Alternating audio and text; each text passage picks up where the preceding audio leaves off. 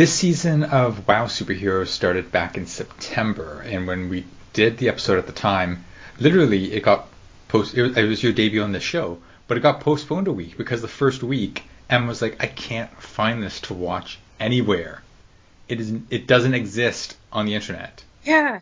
It's not simple, and it's like, it's so frustrating, but it kind of becomes one of those like things where each time some other obstacle comes up, you just start laughing and you're like, oh boy, like classic WoW. Like this week, I am one of the people that get it on Sundays, not Saturdays.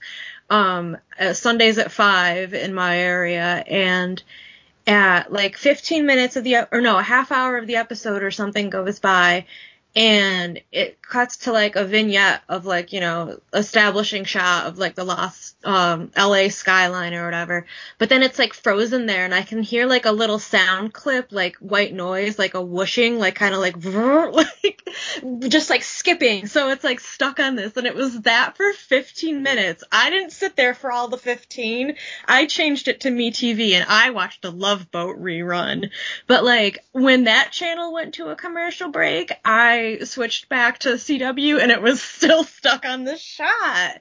And that went on for, like I said, like 15 minutes. So I missed like an entire match. And I'm like, oh wow. I don't even remember what it was supposed to be. Like it miraculously came back for commercials, and then it went to the main event. But I was like, wow, that's just like, wow.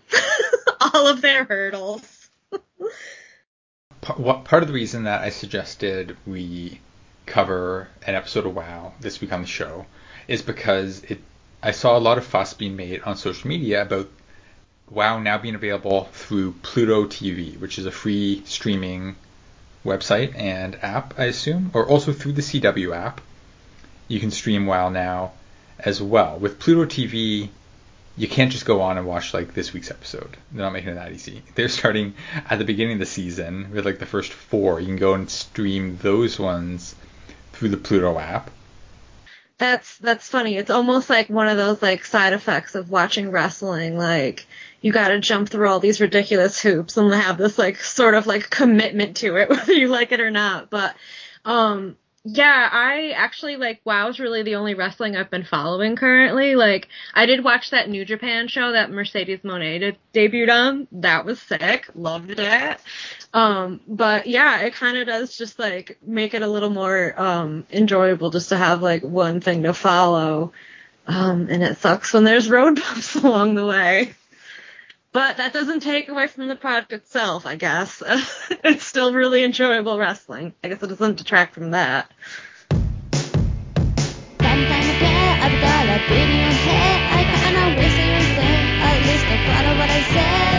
Every couple weeks, it's like the song is on repeat. I kinda wish you to see that you don't wanna mess with me. 'Cause I am pink skeleton and my blood is glittery. I am pink skeleton and my blood is glittery. Alright, so this is Grit and Glitter, a weekly podcast dedicated to the power of women's wrestling. My name is Harley Vasquez. Oh, and I'm Lindsay Baker. I'm here to talk about wrestling with women. Women of wrestling. Superheroes. So this version of WoW Superheroes, Season 1, we're in Season 8 now. Season 1 premiered in the year 2000, a lifetime ago. I was in high school. You were probably in junior high back then, maybe elementary school. Yeah, I think 2000 was actually like my 5th grade, 6th grade year. So you would have been the target demographic, but you probably weren't watching back then. No, I wasn't. I actually had just stopped watching wrestling. Like, I was watching a couple years before, like in like 98, 99, because that was like peak Stone Cold and The Rock, and I was 10 years old. So all of that stuff like appealed to me. So. And then I think I watched like a couple, like maybe Stone Cold got injured or something and wasn't on for a while, and I was like, I don't care about people that aren't him, so I stopped watching, and yeah, fell out of it for like 15 years. but now I'm back. Well, they kind of did too. So like season 1 of WoW Superheroes was 2000 to 2001, and then season 2 was 2013. So there was like 12 years there between season 1 and season 2, which has to be a record for television. Yeah. Yeah, it's been pretty consistent though since then for seasons 2 through 8. This version, season 8, premiered back in September. Season 26 was the new episode you just watched yesterday. No, I watched it today actually, like a couple hours ago. Okay, and if Wikipedia is to be believed, it sounds like episode 30 in a couple weeks will be the season finale. Oh, nice. Followed by season 9 premiering sometime in the fall. Okay. Wow. They blow through a lot of stuff. It's great, though. This, believe it or not, this was my first time watching an episode of WoW because it was so inaccessible before. We interviewed 2 of the wrestlers on the show, and I tried my best to not let on that I had never seen an episode. You could have fooled me. I didn't know. I apologize. I thought maybe you just had, like, it's all right. Ruby, I get it. Raylan, but you're if good you're at doing your listening, job. I would have if I could have. It's cool. There's like 4 WoW fans. I'm kidding. There's like 400,000 million.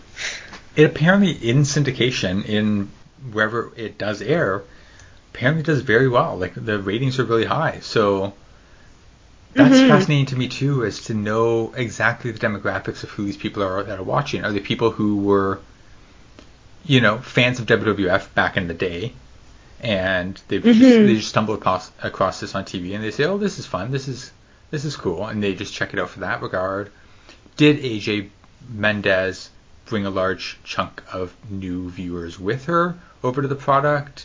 Are the women on the roster who are wrestling on the indies, like Raylan, are they drawing people to the product as well? Or is it a totally different demographic from the people who watch IWTV? I'm not sure. Like, I feel like not too many people talk about it, but there's a couple wrestlers, like Jesse Jones is one that is associated with some sort of Ohio region of wrestling, and there's a lot of girls that come in through there, like, from what I've been able to pick up. But yeah, they seem kind of like particular with like where their other wrestlers can go, like within their WoW contract, and then there's some girls that are WoW exclusive. Like, it's weird, yeah. So I dial up this episode. We watched episode 24, titled Unlikely Teams, for this episode. And right away, the studio audience, the glossy production, the graphics on screen, my points of reference, I don't watch sports. I don't know, maybe this is how like it feels when you watch NFL or something. I don't know. But for me, right away, I'm like, ooh, this feels like a game show. This feels like, it's got, or like American Gladiators. Yeah, it's got a really sort of like glossy presentation, and even within like the typography and like the names and stuff, like that's evolved from their first like reboot episode this season. It's really interesting to see from like episode 1 to now. Like, they've maintained a lot of the nice like the lighting has always been really good. Like the season before it had that too. But yeah, like it's a nice looking product, like through and through. On commentary, we've got David McLean, the founder of all this, of Glow, of POW, all those classic promotions. We've got AJ Mendez, the former AJ Lee, and another guy, I missed his name. Stephen Dickey, I think. I don't know, but he seems very knowledgeable in wrestling. There's a lot of Kawada kicks I've noticed that he'll call out for, which I think is funny. And David McLean always kind of seems like amused by it. He's always like, I love when you use your facts, Steven. They have a fun relationship, and he does kind of have like a kind of a game show announcer like cadence to his voice, I feel. Which is great with David McLean, who's like, if Hannah Montana verse had like a wrestling promotion owner. Maybe it's because I've been watching a lot of 1993 Monday Night Raw lately. But yeah, going into this show, I'm like, oh, McLean's in like full Vince McMahon mode on commentary. That's what he reminds me of very much. And yeah, he's a ham. I was surprised at how little AJ talks. She gets comments in here and there, but she's not like a main voice on the broadcast by any means. She feels like the second or third person. Like McLean is monologuing for a long time, and then she'll say like one or two lines. Mm-hmm. Yeah, absolutely. I hope it's something that they try to get more of, because in the Access season, they had one other female commentator, and it was actually one of the women that was in the 2000 run, Easy Rider. And she was nice, and she kind of had like a fun rapport with the other wrestlers. Like Chloe Hertz would come out with dudes that she called her ring rats, like buff dudes that would like carry her to the ring. It was great, and she was like the horny grandma that would be like, "Oh, bring those boys over here, Chloe." So it was like she was in a little bit of the Access season, but then she just sort of like vanished. I don't know if like maybe her contract was up or something, but then it was just Steven and David going back and forth, and David is like such a cornball. Like it's enjoyable. He's very cartoonish, but sometimes it's just like, oh, come on, like it's all the women and everything, and then, you know, like, whatever, like, you have your necessary evils and stuff, like, maybe a man runs the business, and it's just like, no, we still have to listen to a man talk for most of the time. You know, hurdles. Yeah. Oh, yeah. So we open with a trios tag. We have little backstage words from both teams going into this. I am told, episode 24, season 8, episode 24, obviously not the greatest jumping in point for any franchise. Star Trek fans probably aren't going to tell you to start with season 8, episode 24 if you want to get into Star Trek. So I'm doing a lot of catch up here. From what I can gather, Exile is normally a take team, Exodus and Genesis, with Malaya Hosaka as their manager. Same with the Tonga twins, are usually managed by Tiki Chamorro, and Tiki and Malaya don't usually wrestle all that often, correct? Tiki is another wrestler, and she's like a young starry-eyed girl, and Malaya's that you're absolutely right about Exile, and Malaya had a fight with her previously, and she was like going after her, calling her like a pampered little island girl or something like that, because she likes to go after like the new generation of wrestlers, and she's like, I'm from the crazy age with fabulous Moolah and stuff. Like that used to be like, I don't think she has like a Twitter anymore, but they'll still use her handle, which is like modern day Moolah, and it's like, ooh, someone's gotta tell her. Maybe she just deleted her Twitter account because she found out. There's good heat and there's bad heat.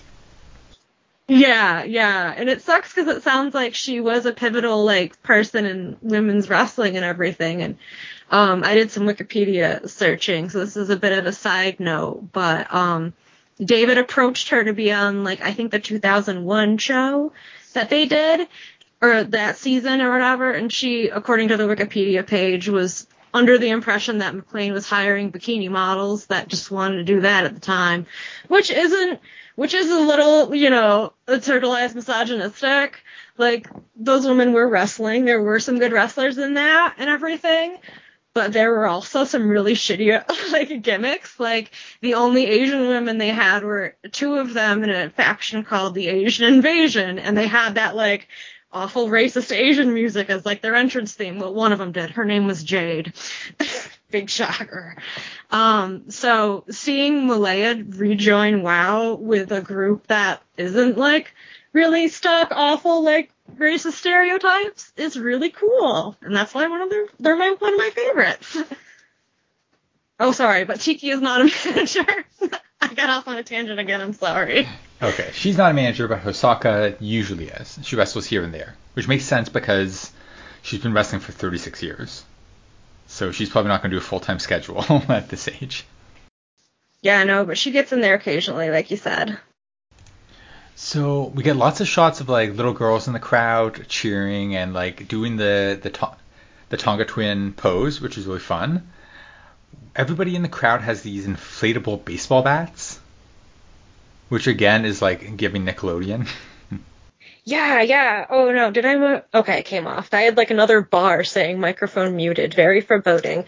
But yeah, those are like noisemakers, and I feel like they edit out the sound because like those people are thwacking them together for like the whole thing, and I don't hear it at all on the show. So this is supposed to be a trios tag. Immediately, it turns into a pure six brawl. We got 6 people fighting all over the place, in the ring, outside the ring, and then like 90 seconds later, it's over. Yeah. This was a pretty like you are kind of like walking in on like the boiling point for a lot of stuff. So I think it's like to build like to the fight afterward, I think. But yeah, like they've just been like fighting people willy-nilly. And then they had Malaya fight Tiki, and after that fight, Tiki got pinned by Malaya, and then Exodus and Genesis got in the ring and started beating up Tiki. So the Tonga twins came out. So then the next week, Exodus and Genesis had a wrestling match with the Tonga twins, and I think Tiki interfered. And everyone was like, oh, well, Exile's the bad guy, so, it's fine. The little kid cheated. It's cute. um, and then this was like the following week where they were all fighting together. And now there's going to be another lady brought into it, I guess. But they're all great ladies, so kudos. Yeah, like I was saying, just a horrible jumping in point for a first-time viewer, because I'm like, okay, I think I've got these 6 women separated. I figured out, I know who they are, I know who's the heels, who the baby faces, and then everything breaks down, and then all of a sudden there's 2 other women down at ringside too, ice cold and on the heel side. And who came out on babyface side? Leia Makoa, who was very great. She's another like I think she might be Samoan. I forget, but she's another really good new recruit that they have. Yeah, so Tiki's like Moana at the start of the movie. Yes. From what I understand, she's really I think she's really entertaining too. I like her. She's cute, but I think she's like a great little baby face, and just like even when she's like is cheating, she's just like doing like a Scrappy Doo like snicker. It's great. All right, so we go from this. I mean, Leia's doing this promo after the match, and again, I don't know if this is the YouTube version or what, but she's like mid word, and they cut away. They cut to a Heat corner instead. I will say I don't like Heat corner. I don't know what that's supposed I don't know what that's supposed to be. I don't like the name. I don't think it needs a name. You can just cut to somebody else having a promo. You don't need like a little name and graphic announcing you go in Heat corner. And when they do the same when they go to like match 2 and it's a big block on the screen with this graphic, I don't like it. It's obnoxious and it breaks up the flow. Yeah, they used to have some other match graphics too, and these match graphics are an improvement. But yeah, like the package, like they do a lot of like slick stuff for the sake of I think just being slick and trying to find out their rhythm.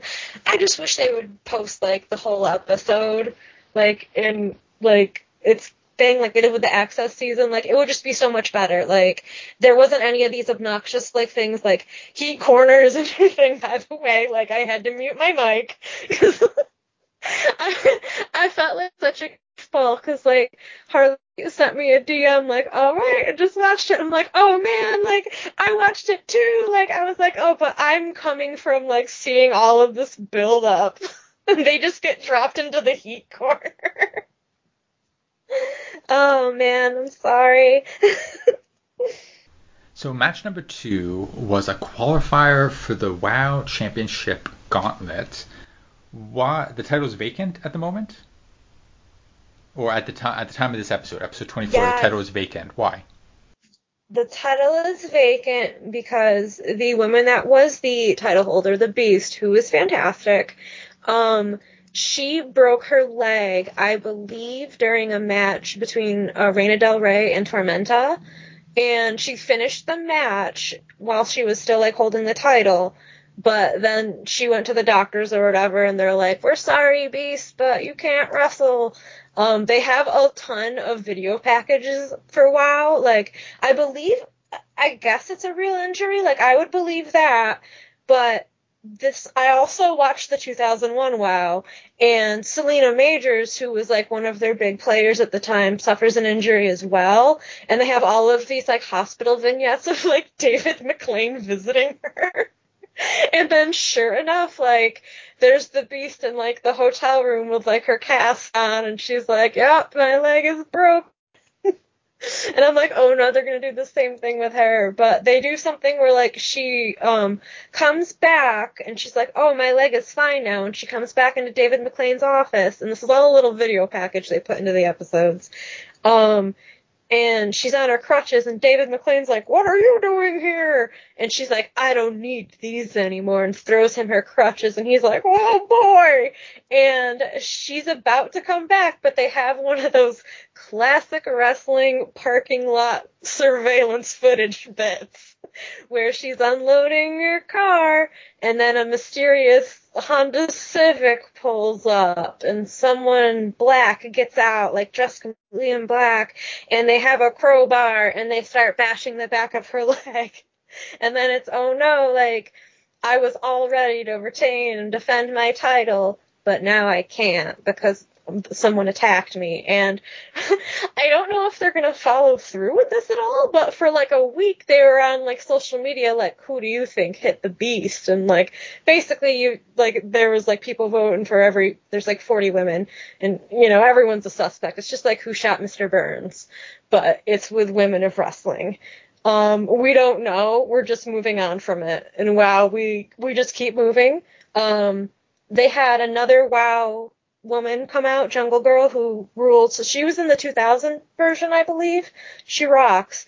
But she wasn't wrestling this season, and she comes back, and she's like, randomly, because the Beast is like, got David McLean in the ring, and she's like, I'm done. I'm putting my title off, or whatever, relinquishing it. That's the word.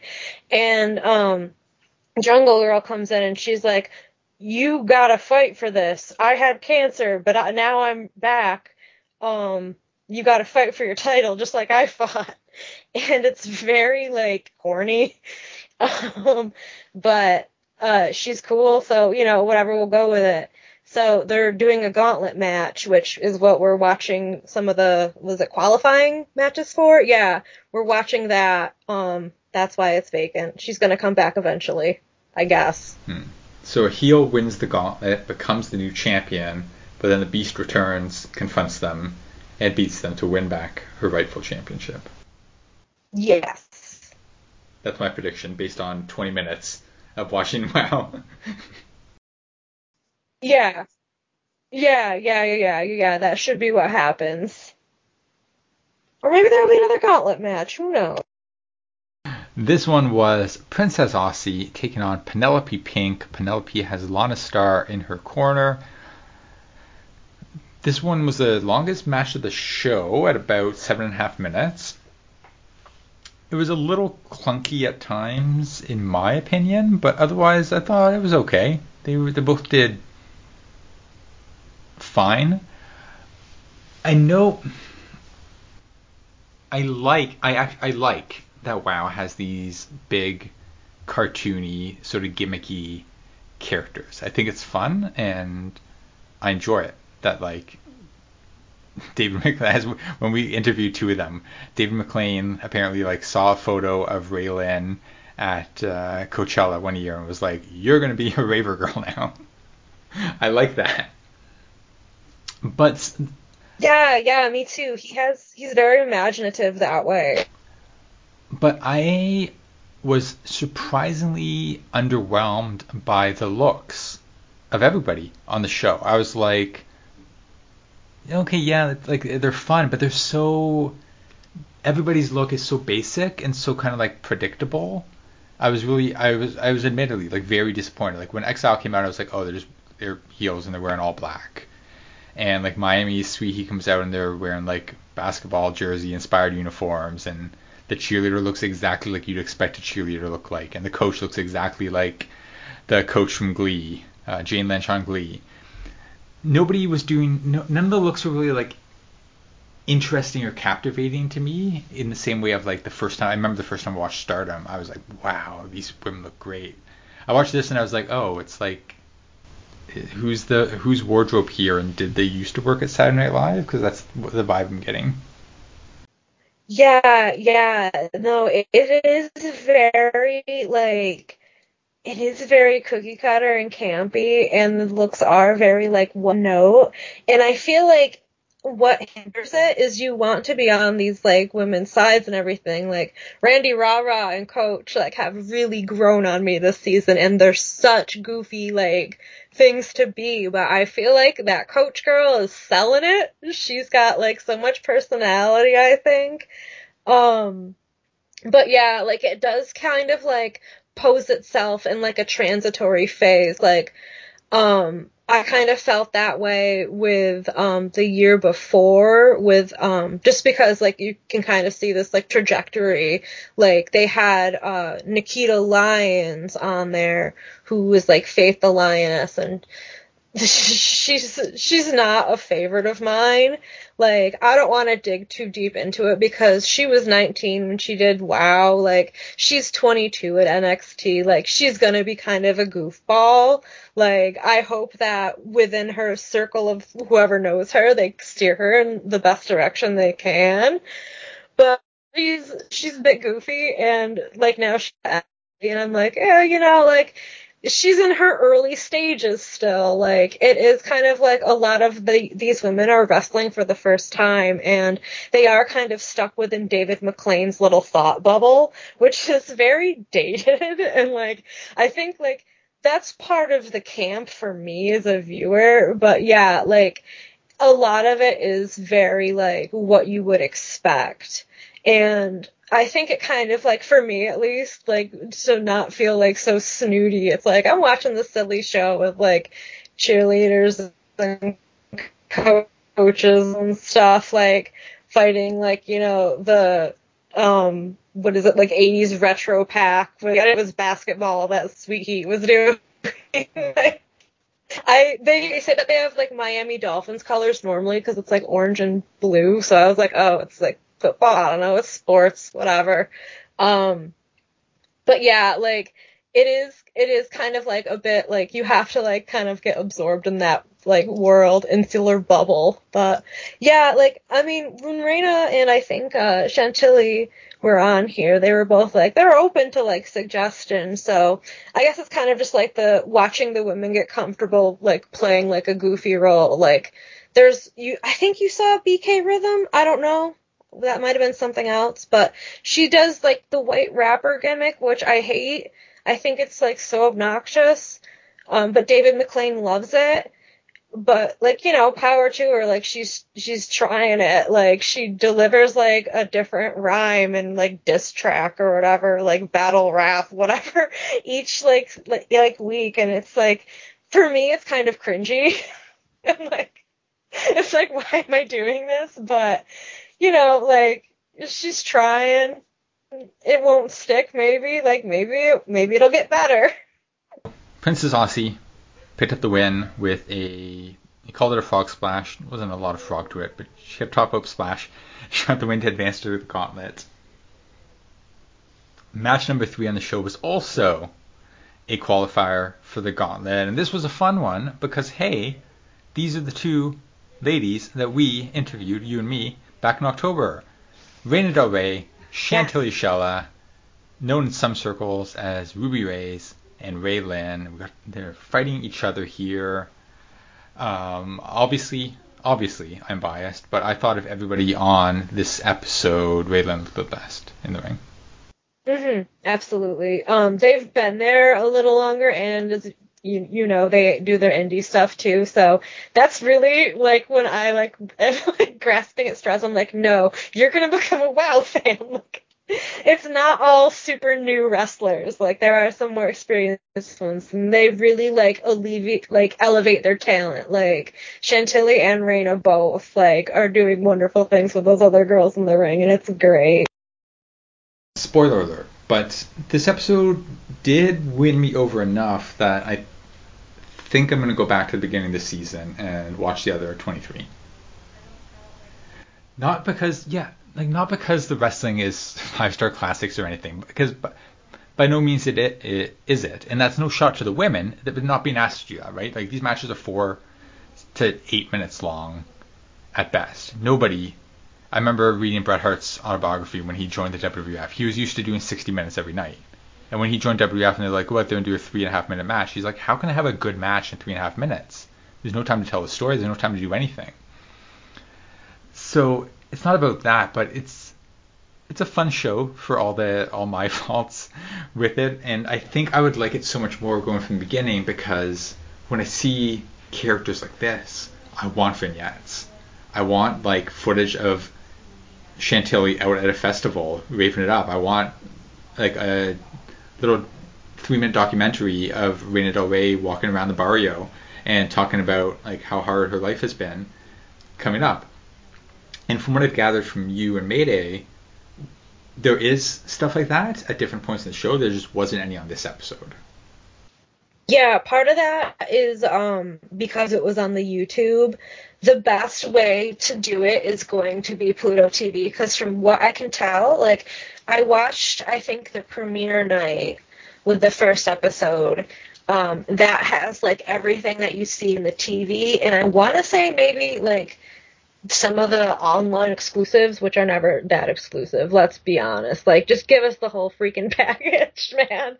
But yeah, Pluto TV, because you do get those little vignettes, and you get a lot of them with Coach and Randy Rara. I keep just wanting to call her Cheerleader, because let's be real.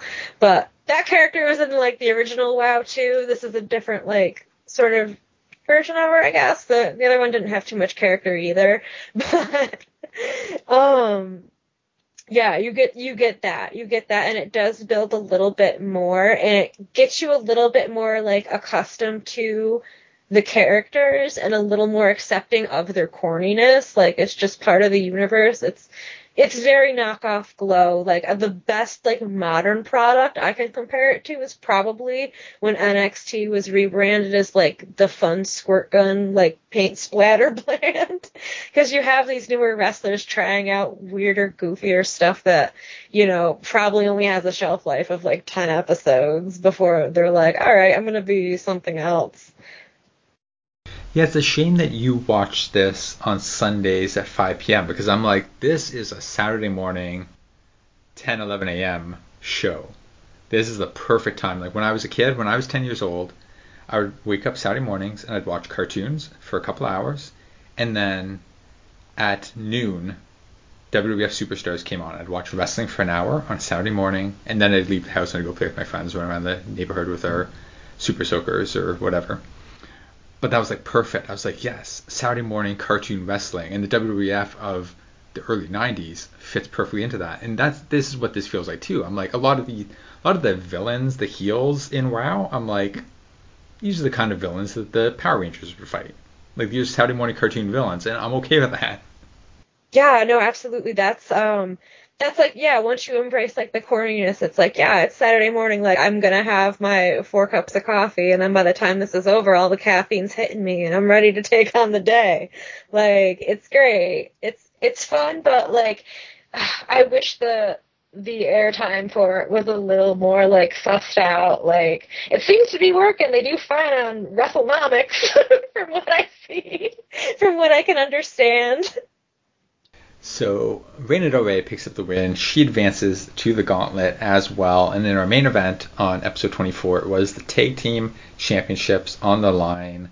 Miami's Sweet Heat, with Lana Starr once again at ringside, defending against Coach Campanelli and Randy Rara. Randy is a bubbly, perky cheerleader. Coach Campanelli appears to be kind of a dick. Is it? Or it started out that way, but now they're begrudgingly friends? kind of like they become friends like right in the first episode, I believe, first or second, like right off the bat. And Randy is pretty much, as you say, like just a bubbly, like kind of silly cheerleader. And AJ has this whole thing where she's like, oh, Randy's gonna snap. Randy's not going to take it much longer because Coach is domineering and always like talking over her. Like they have a couple of like in-ring segments, and I'll be honest, like sometimes when David McLean like gives the mic to one of the girls, I'm like, yeah, like what's it gonna be? Because poor thing, it's her first or second time doing it. But Coach is kind of a natural. I think I was talking with Mayday about this, and it was confirmed that Coach has had some acting classes, so she's kind of got that sort of natural improv, and she is a dick, and it's almost kind of like that domineering, like, know-it-all woman, kind of like what Britt Baker utilizes, I feel, and makes her an effective heel. Yeah, and if you're playing a coach role, that makes sense to be like, I'm the boss, you're going to do what I say, etc. I will say I commented about the wardrobe choices before and how it's all a little uninspired. I do love Randy's comically large bow. She's got this giant bow in her hair. Way too big, totally unnecessary. Love it. My favorite touch of the whole episode. It's like a cherry on top. There's one episode that I watched where they're against Exile, actually, because I'm like drawing some pictures of it, and AJ is commenting on how the bow never leaves Randy's hair, and she's got that big ridiculous like bouffant in the front that I think cheerleaders like legally have to do. And it doesn't go off, and it kind of reminded me of Smiley Kylie Ray. Like I've seen her like wrestle so hard that she like has her bow off, like get knocked off, and I feel like she can get like kind of scary when she gets mean and aggressive, which I love, because she's so smiley most of the time. But when that bow gets knocked off, it's like getting like set into like 11th gear. It's great. But that moment hasn't come with Randy yet, but AJ is like praying for it. It'll be her version of Kurt Angle dropping the straps, right? It's like, oh, she's taking off the bow. Oh no. Yeah. Yeah, the pom-poms are getting tossed aside. So the Take Champs, Miami's Sweet Heat, they have a bunch of people at ringside. As a result, things break down. It gets messy. In the confusion, oh, I didn't even mention this. Miami Sweet Heat also twins. We have more than one set of twins in this company. Yeah. There's more than one set of twins, and they actually had a showdown at the end. It was the Miami Sweet Heat versus the Tonga Twins at the Never-Ending Tag Gauntlet Cup tournament they had. It came down to them, and I think the Tongas might use the twin swap out because they're identical. But the Sweet Heat has like the dyed hair. Maybe they're identical. I don't remember. But I feel like Reina and Chantelli said. I don't remember. Okay, here's my pitch for season 9. We bring in another set of twins, maybe like the Vanity Twins or the Renegade Twins, and then we reveal like partway through the season that none of these women are twins. There's a mad scientist character who's been cloning wrestlers. You know, that would work because the season before this on Access, the previous tag team champs were a pair of twins called the Dixie Darlings. Yes, I want this so badly now. Take one of these women, put her in a lab coat and the big foggy glasses, and be like, I've been cloning wrestlers in order to try to take over the company. Yeah, that would be on a Star's MO.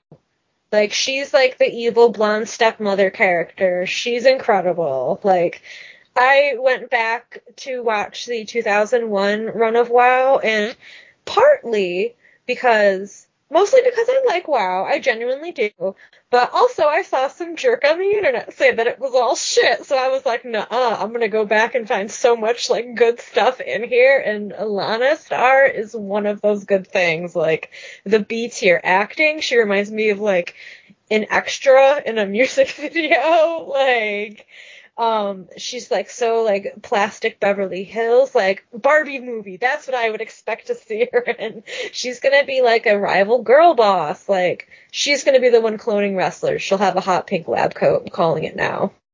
So everything breaks down. One of the twins goes for a drop kick on Coach, I think, and then she moves, takes out her sister, and that's enough. Coach gets the shocking pin. She's shocked. She got the pin. Randy's shocked. She got the pin.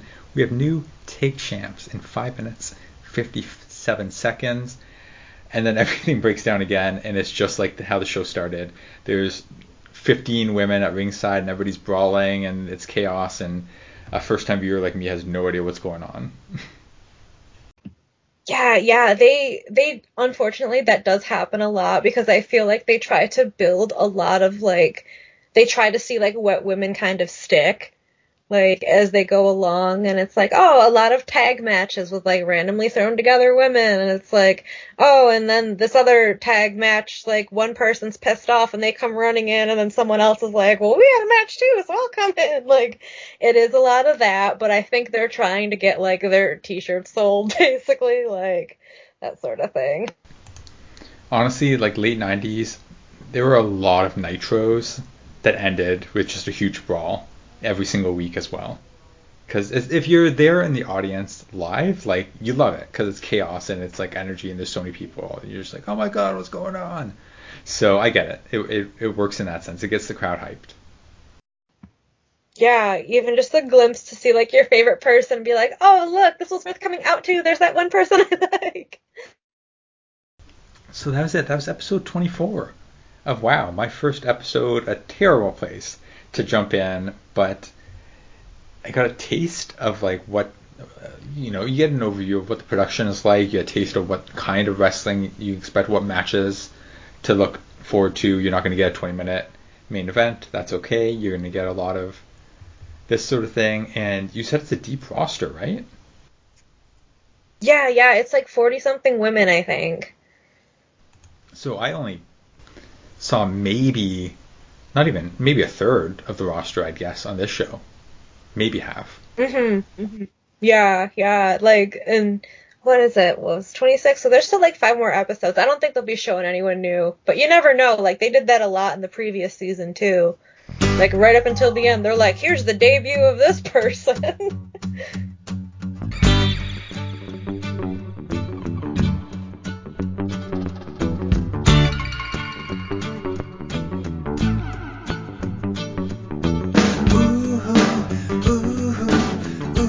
Hi, Don. Hello. So, in addition to WoW, we are chatting about Pro Wrestling Eve this week, which on International Women's Day came out with Women Behaving Badly 2023, featuring 2 like kind of co-main events. The first half of it streamed live on YouTube for free, and you can check that out still. And then if you want to see the second half, which has the main event for the title match, then you need to ante up some cash and join as a member subscription, which we have. So we're going to be chatting about the show and some of the highlights from it. So Dawn, was this your first full Eve show? It was the first full one that I've watched. I've watched like a lot of their stuff on like YouTube when they have like their first half shows on there, and I really enjoy it. And it's quickly become like one of my favorite promotions. So like I did end up ponying up a little bit of money so I could watch the whole thing. It's definitely a worthwhile investment. I think it might be still, I'm still getting used to this YouTube subscription model because I think I'm still subscribed to their old Pivot Share, which we subscribed to back in 2019 in order to be able to watch the shows back then. And that was when I was following them on a like regular basis. I was watching all the shows. I am a bit behind, partially because I have a hard time figuring out this YouTube model. But every time I check in with Eve, whether it's a big show or a little show, a flagship one like Wrestle Queendom, or like one of the little like smaller ones that they did a show like right after this one, the day after, that's a kind of was a smaller, more mixed bag affair. But I always enjoy watching them. They're just usually a good time. And I always find like new people that I love. Yes. because I haven't been checking in with Eve enough in the recent like two years, really, ever since they started running again in late COVID. There's a bunch of names on this that I maybe only knew in passing or didn't know at all, including our title match challenger, Lizzie Evo. Yeah, I was not very familiar with her either, and she was very impressive. I really enjoyed her. I loved her performance against Miyu.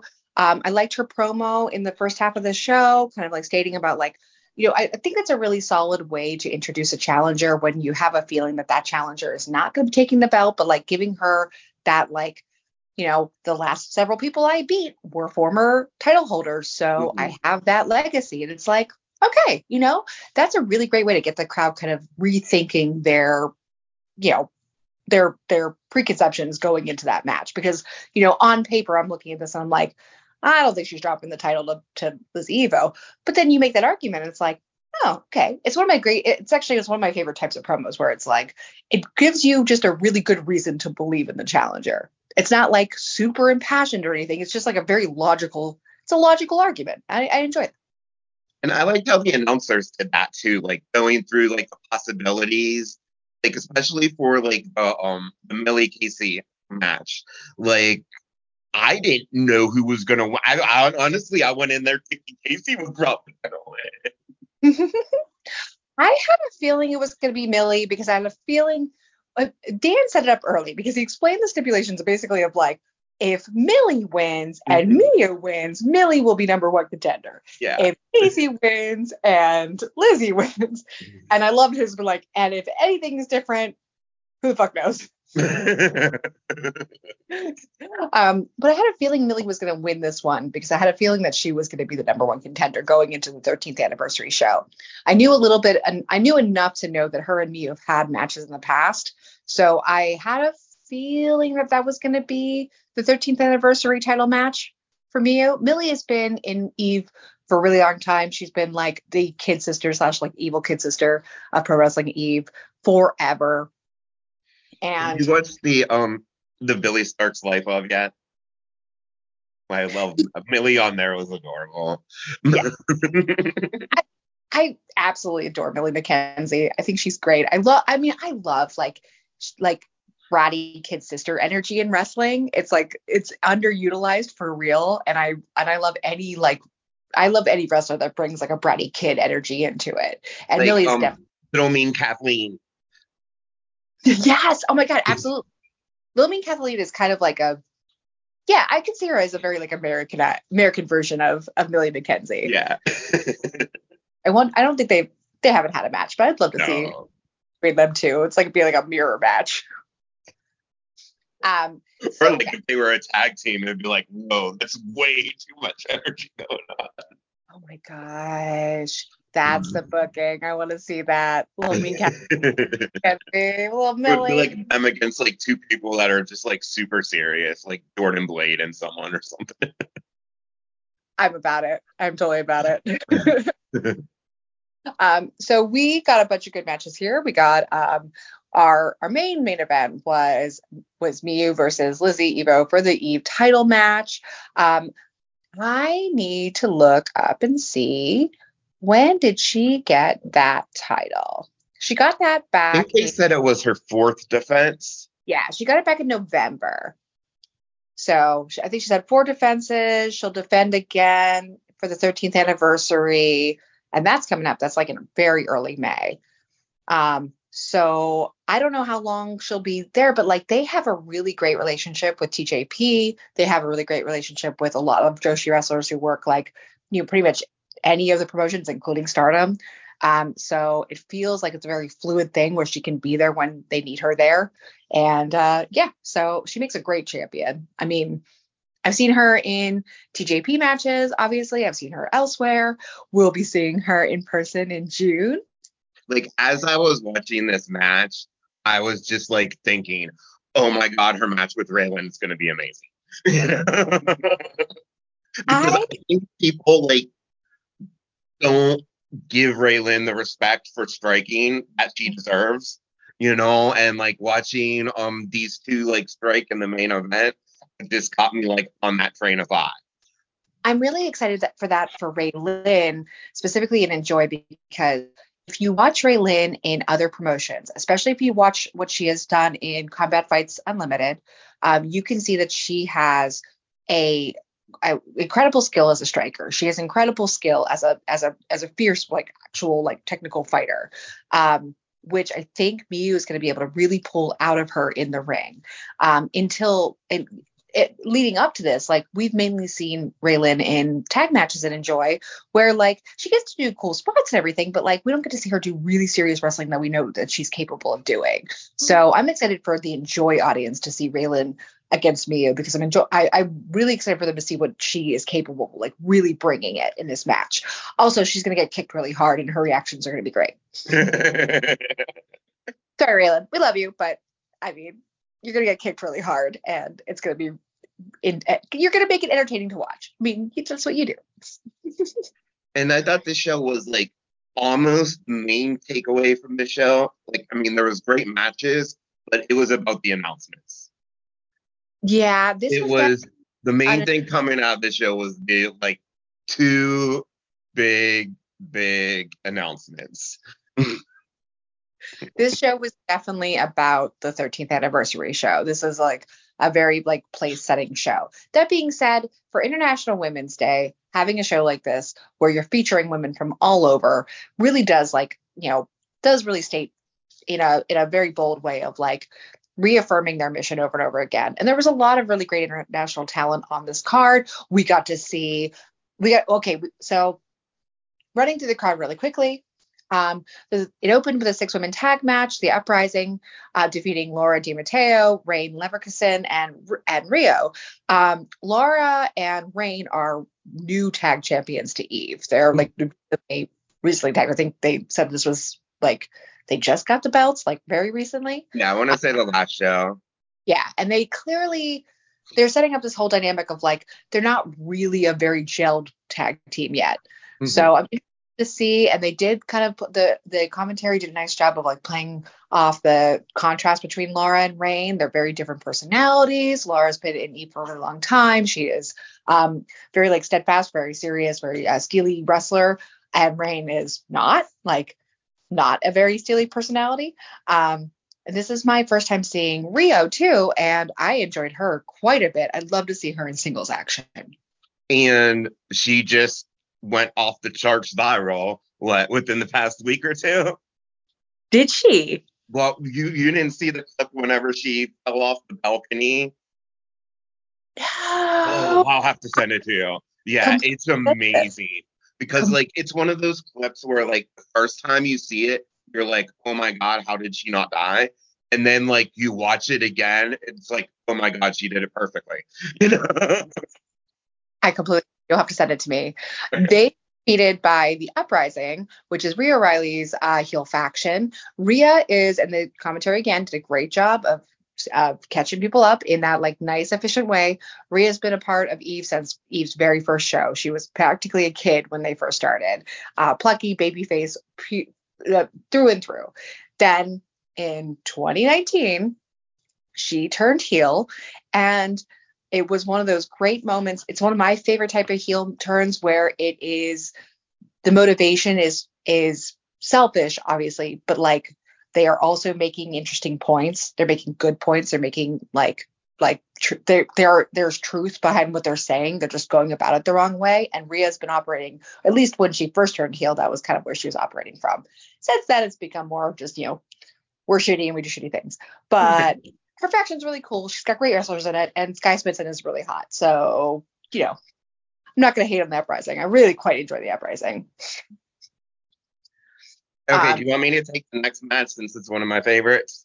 Yes, please. Okay. This really wanted you to shout out your girl. Okay, so in our next one, we had Nina Samuels, who had a super awesome entrance with a super cute, cool little hat. And tiny hat. That's what I was going to say. Why do our audiences do really cool chants and singing, and Americans don't do that?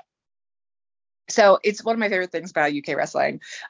They they have cadences just like American wrestling does, but they also have songs where they just kind of like, instead of instead of our chant cadence, they have songs that they just slot in things into. So it is a standardized thing, but they just like, it's a lot of really improv stuff that the crowd catches on to like really fast. And it's so impressive to me. If you watch like Progress or any of these other like UK promotions, some of the songs seem like really involved and they like latch onto it like that. But yes, the chanting and everything, the songs make me just, I don't know. I love a UK crowd. I desperately need to go to wrestling in the UK.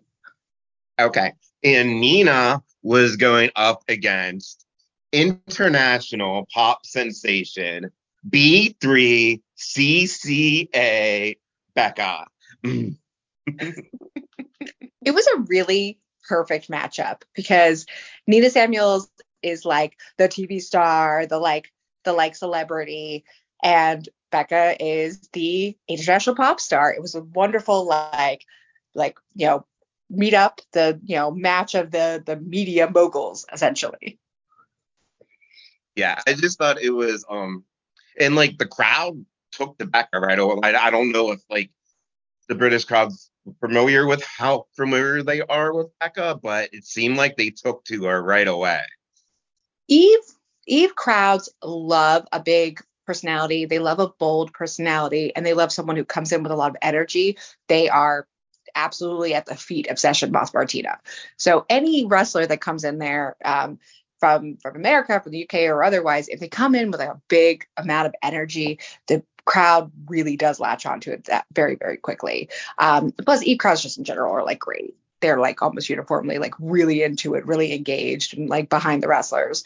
So I wasn't surprised. I was not shocked at all that they were into Becca, because Becca has a really big presence, and this was her first Eve appearance. I want to say it was her first Eve appearance. Yeah. Yeah. I am like, yes. Oh, actually, no. It looks like she might have been in Eve back in 2021 too. Oh, okay. Yeah, against Alexis Falcon. Okay. All right. Well, maybe only one appearance before, but like definitely won over a lot more people this time around, I believe. And again, someone like Nina Samuels, like it's really, really fun to see because the crowd loves to hate on Nina Samuels. And yeah, I think Becca, like, she just has that star quality. You know, whether it's in her photographs, whether it's her just coming out to the ring during her matches, like you don't have any clue who she is, you know she's a star. You know? Yes, And absolutely. I'm not super familiar with the person that came out and distracted. Are you familiar with, her name was Eva White? No, not familiar. Yeah, so I guess they're gonna be joining up with Nina Samuels to maybe make people hate Nina a little bit more, since she's kind of lovable. Yeah, they really don't need to work very hard on that. The crowd absolutely loves to shit on Nina.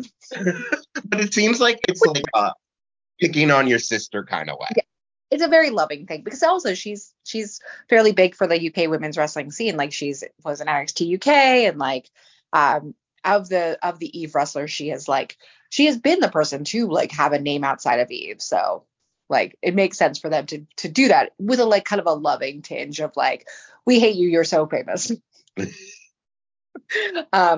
So after that one, we had the co-main event, Millie McKenzie defeating Casey, which we chatted about for a second. Millie McKenzie will now be the number one contender, and she'll have her title challenge at the 13th anniversary show, which they announced at the end of the main event. Millie confronted Miyu, and it will be an Iron Woman match. That's going to be incredible. Which is really going to be incredible. But the best moment of that interaction, it was not just that it'll be an Iron Woman match, but then Miyu's reaction, which was, okay, bye-bye. Literally being like, okay, go. Be on with you. Yes, bye-bye. It was so good. I cackled. It was fantastic. I don't think I've ever seen anyone do like that kind of reaction to it before. I'm like, more wrestlers should just sell people's big challenges. Like, I mean, I guess the king of that is Orange Cassidy, but you don't see it enough. I'm just like, okay, you got it, bye. We also had the Royal Aces, Charlie Morgan and Jetta, our royal couple of Eve, defeating Queens of Kampai, which was the reunited Natsu and Session Moth Martina. And I was so sad to see them lose because I love them so much. I love Natsu and I love Session Moth and Natsu's pointy bra threatening everybody's eyeballs. And it was just that match was pure fun. Like anything with Session Moth. What I really enjoy about Session Moth in Eve is that she's been able to work a level of like serious wrestling that you don't necessarily see her be able to do in other places that utilize her, where she can wrestle, and they've given her some like really good, like more like hardcore matches to wrestle. This one was a lot more fun. This one was definitely pure fun. This one was to establish, to give them a great reunion moment on International Women's Day, to reunite their tag team from Stardom, and Oedo Tai. And also and just to like give the Royal Aces a clean win. And I think it was just like a way to like open up the second half of the show with a fun match. You know, yeah. I mean, you're going to have like, it's going to be good in the ring, but it's also going to be super fun. Because Jetta's so entertaining. I love Jetta. I honestly, I miss watching Eve, but especially when I get to see Charlie and Jetta being her half-ass Princess Di of pro wrestling. Like I said this the other day, I was just like, I could watch Session Moth and Jetta do anything. Yes. Like I could watch them be like 70 years old and like pick her while they're like knitting something, and I would be enthralled. Yeah, absolutely. I never get tired of the Session Moth. I never get tired of her gimmick. I never get tired of her entrance. I like literally, it's just always so good. It's always so entertaining, but it's never quite as magical as it is at Eve, because the Eve crowd that's where it feels like she is the most free, the most welcomed, the most like embraced. And her and Natsu getting to do that, I mean, it was amazing that they ever actually got around to wrestling. That entrance takes like 15 minutes. And oh my God, she is in the best shape of her career too. But she's in great shape. What? Amazing shape. Well, we talked to her. When did we talk? We interviewed her sometime in like COVID year 2, I think.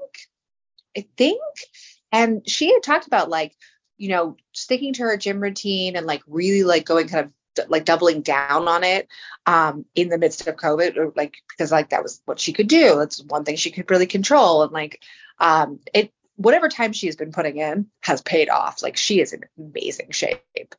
And you know, it goes hand in hand with also the fact that she's been like working more, and I see her doing things. She ostensibly, I'm kind of hoping we'll see her back in ROH at some point now that ROH is back and established. It'd be interesting to see if they can like include her in this, you know, developing women's roster, or if they're resetting entirely. I don't know, but it'd be great to have her back in ROH doing stuff in the women's division when ROH is actually giving the women's division a little bit of respect. Yeah, I mean, it seems like, I mean, anything with our AEW, I'm a little skeptical, but I mean, it's for what, they're 2 episodes in now. It seems like they're doing a pretty good job. Mm-hmm.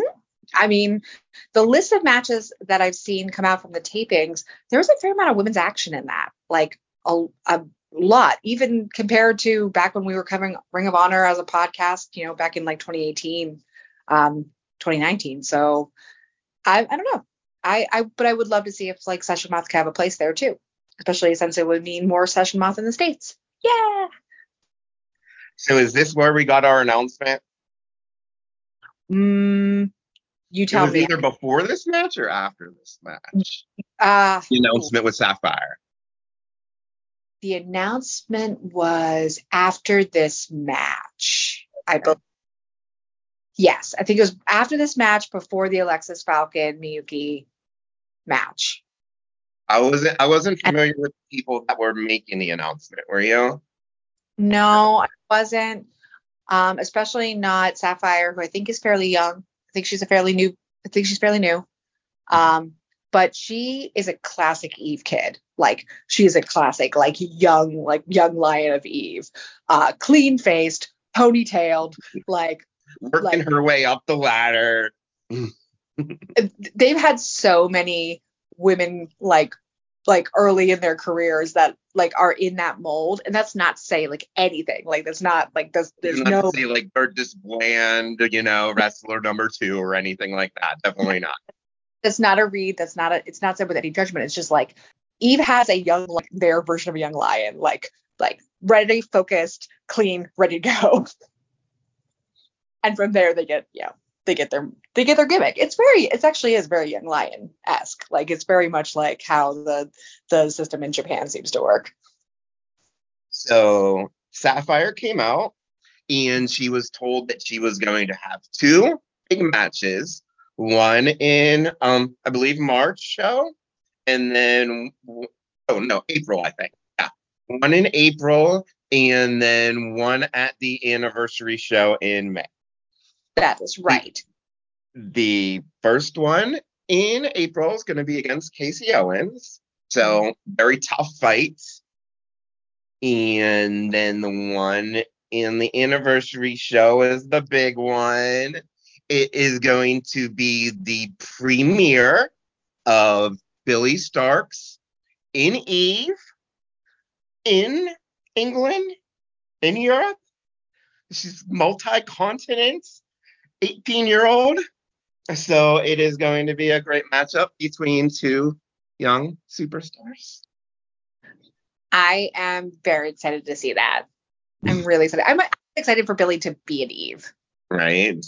Just like her in that atmosphere, I think is going to be amazing. 100%. 100%. I think, and that gets us ever closer to Billie versus Billie. I just want that match to happen. After that announcement, we had Miyuki versus defeating Alexis Falcon. I don't have a ton to say about this match. Both women did great. Miyuki came in with a ton of energy. I have only seen her. I'm trying to remember if I've seen her a whole bunch. I wasn't too familiar with them. I think I've seen Alexis Falcon before. She's pure. She's a freelancer. She does a lot of the like, I hate to say second tier, but like the slightly smaller Joshis, like Sendai Girls, Pure J, Wave, ones that have been around, established. They're just like they don't have quite the like. They're not at the TJP and they're not at the Stardom. They're more of your Joshi like indies, so to speak. So I haven't seen a ton of her, but I liked her a lot. She's adorable, cute as a button. Mm-hmm.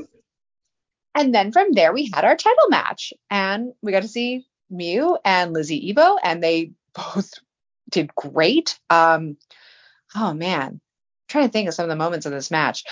I really enjoyed the kind of like I enjoyed some of the heelish stuff from Lizzie, the booty rubbing against the ropes, and anytime you can do that with Miu, it's kind of fun because she is such just like a straight face shit kicker that know that if they're going to eat a foot to their face.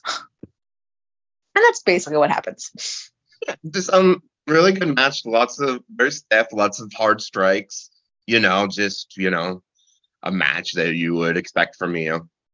Yeah, absolutely. And then, with the 3 count and everything, and then we got our reveal from Millie that they would be having their 13th anniversary show. They'd be having their match, and it's an Iron Woman match. Miu agreed very quickly and sent her on her way. Okay, bye. Bye. I'll do that from now on. Anytime anyone asks me anything significant, I'm just gonna be like, okay, bye. You're gonna do that at work. Yeah, they'll be like, Emily, we need you to. Okay, bye. Bye.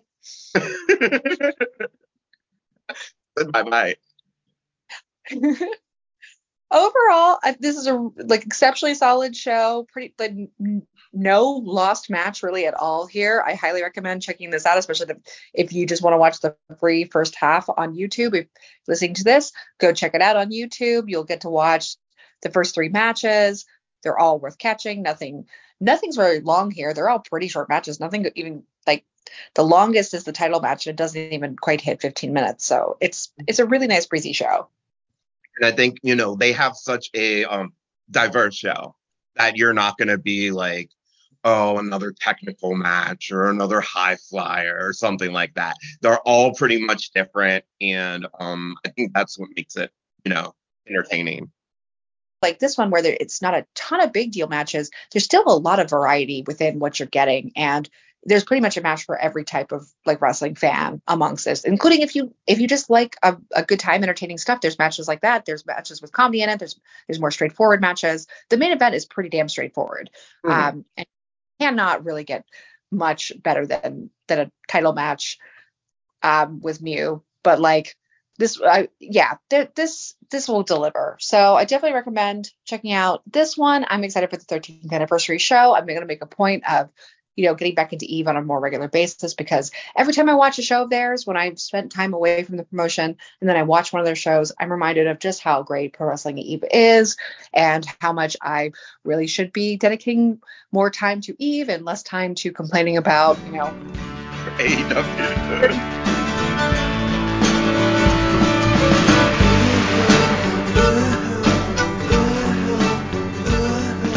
Right, that is our show. As always, you can find us on Twitter, Instagram, or Patreon at Grit Glitter Pod. If you follow us on Patreon, $1 a month gets you a weekly newsletter where people like me and Lindsay and Mayday and Em write little letters to you, dear listener, every week, every Monday.